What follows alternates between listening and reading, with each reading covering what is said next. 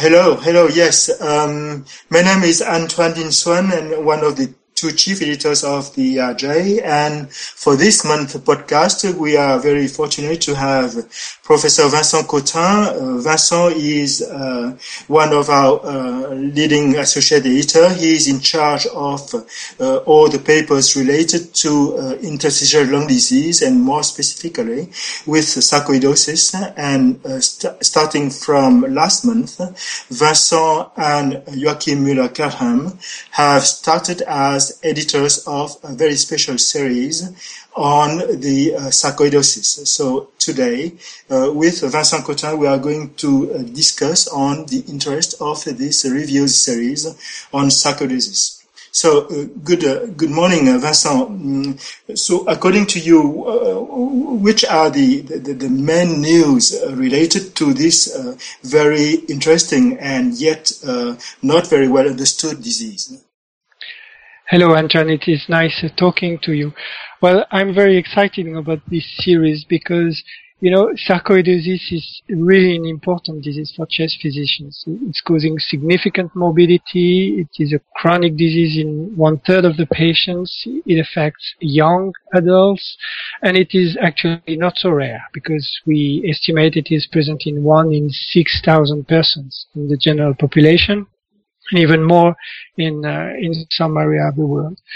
So there are a lot of unmet needs, but we are trying in this review series to address a number of issues that we think are important for the practicing physicians, and we really carefully chose the topics of these review series and the authors who are the best in the field.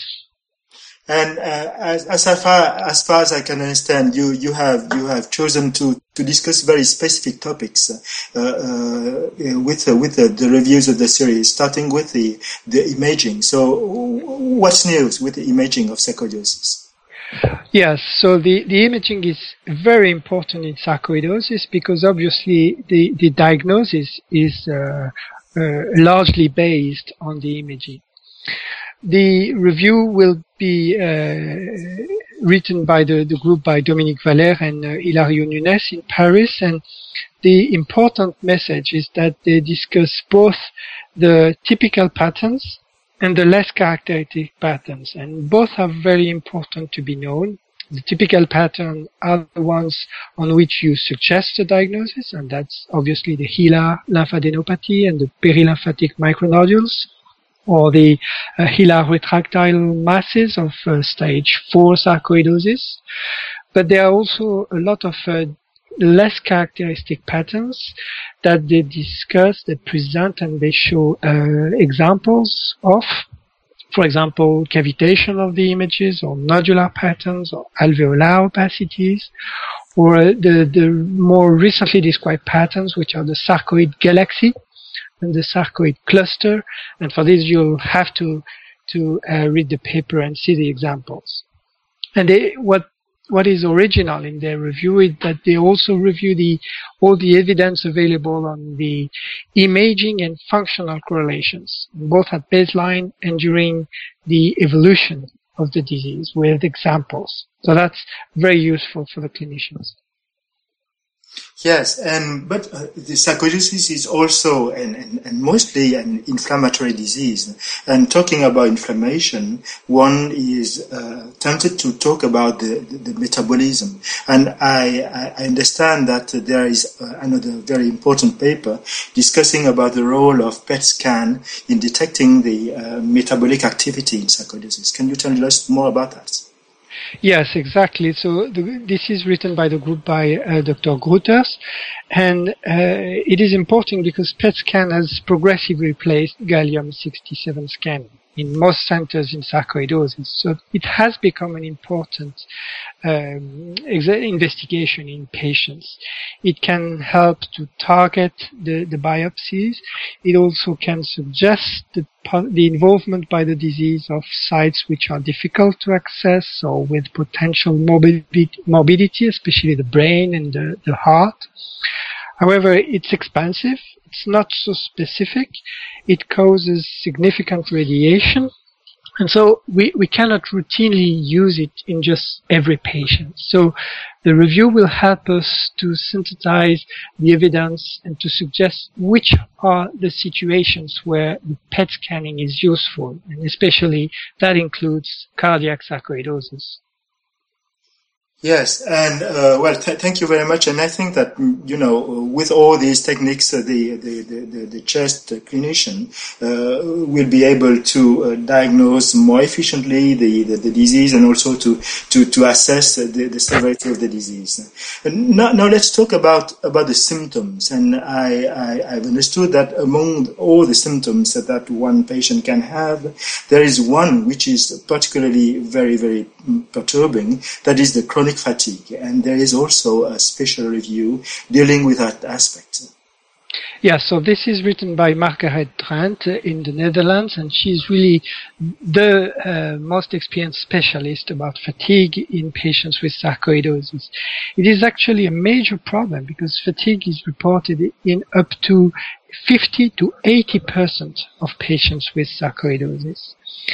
The cause of sarcoidosis, of fatigue, is reviewed, and it is actually difficult to really evaluate because it's multifactorial in most of the times, and it can be enhanced by many comorbidities, including anemia, depression, anxiety, hypothyroidism, altered sleep patterns, etc.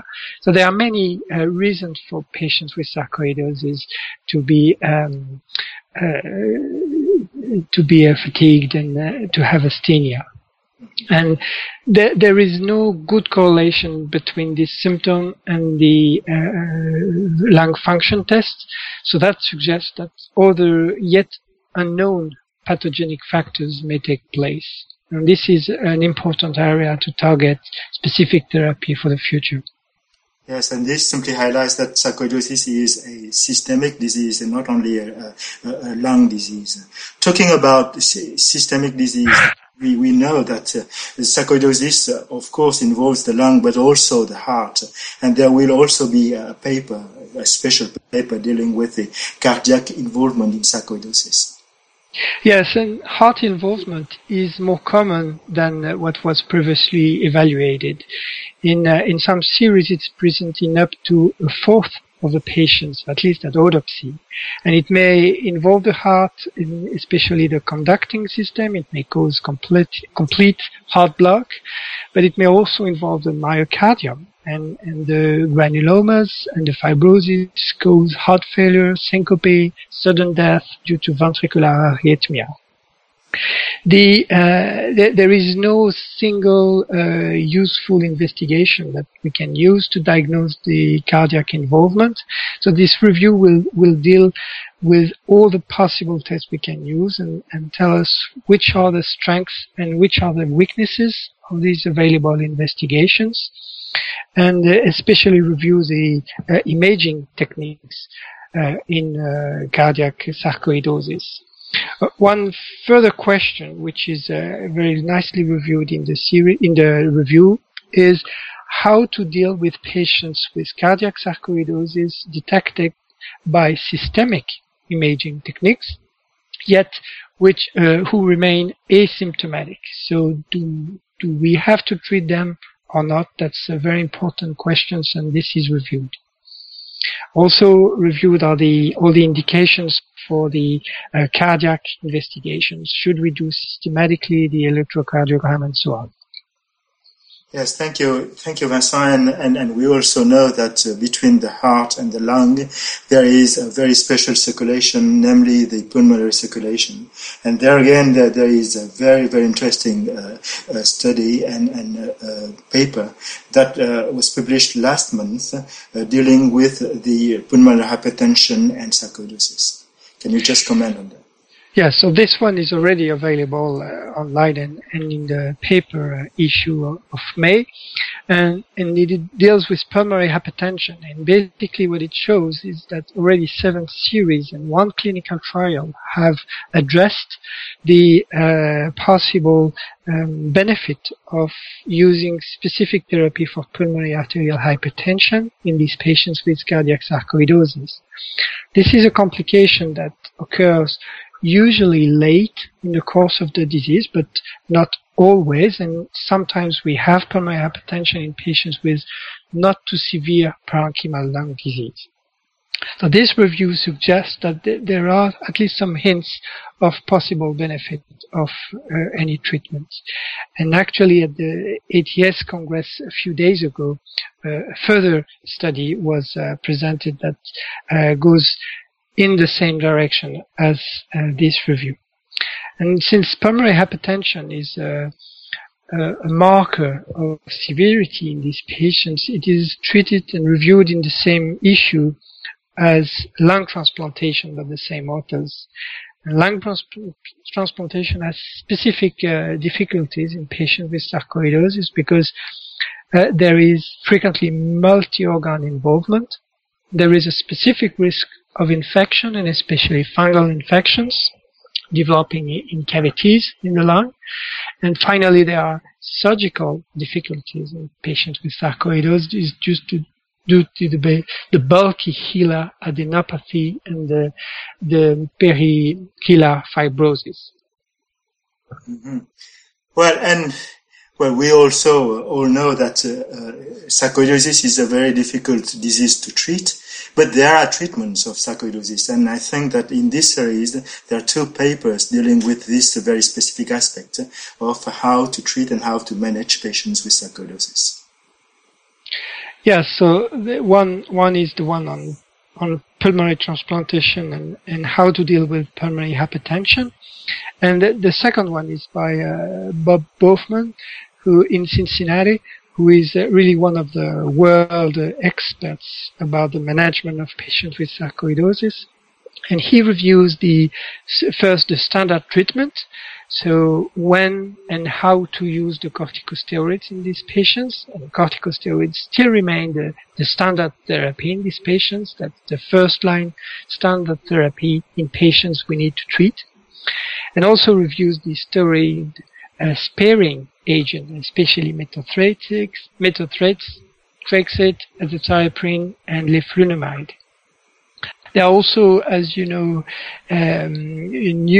newer biologic agents, especially infliximab and adalimumab, and these are nicely reviewed regarding their indications and how to use them in patients with severe course of sarcoidosis. Well, thank you. And just to conclude, we know that if we want to make progress in the understanding of a given disease, we need to do basic research. And the nice thing about these reviews is that there are 3 aspects of basic science that are covered by 3 different reviews papers. So would you like to comment on all those 3 papers, Vincent? Yeah, so very briefly, we selected important issues in which there has been a lot of improvement over the last years. The genetics of sarcoidosis is probably one of the most important issues because it is not so rare to find patients with familial clustering of sarcoidosis. It occurs in up to 10% of the patients. And also, we consider it's one of the best ways to progress in the understanding of this disease. And this has already led a few years ago to discoveries of one of the main genetic determinants of sarcoidosis, which is butyrophilin-like 2.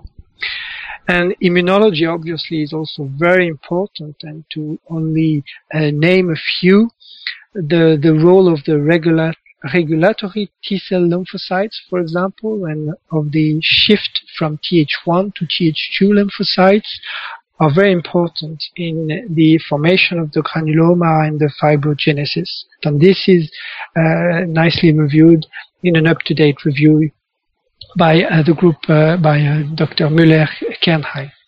And finally, the biomarker development is still in progress.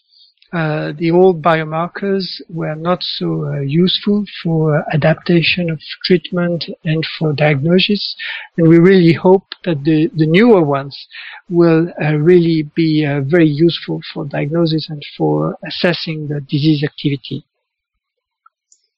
Well, thank you very much, and I think that we are all very excited about this series on sarcoidosis, and it was Antoine Dinh-Xuan from Paris and Vincent Cottin from Lyon commenting on a review series, a special review series on sarcoidosis, which is currently published in the European Respiratory Journal. Thank you very much, Vincent. Thank you very much, and I hope the readers will enjoy reading these review articles. Thank you.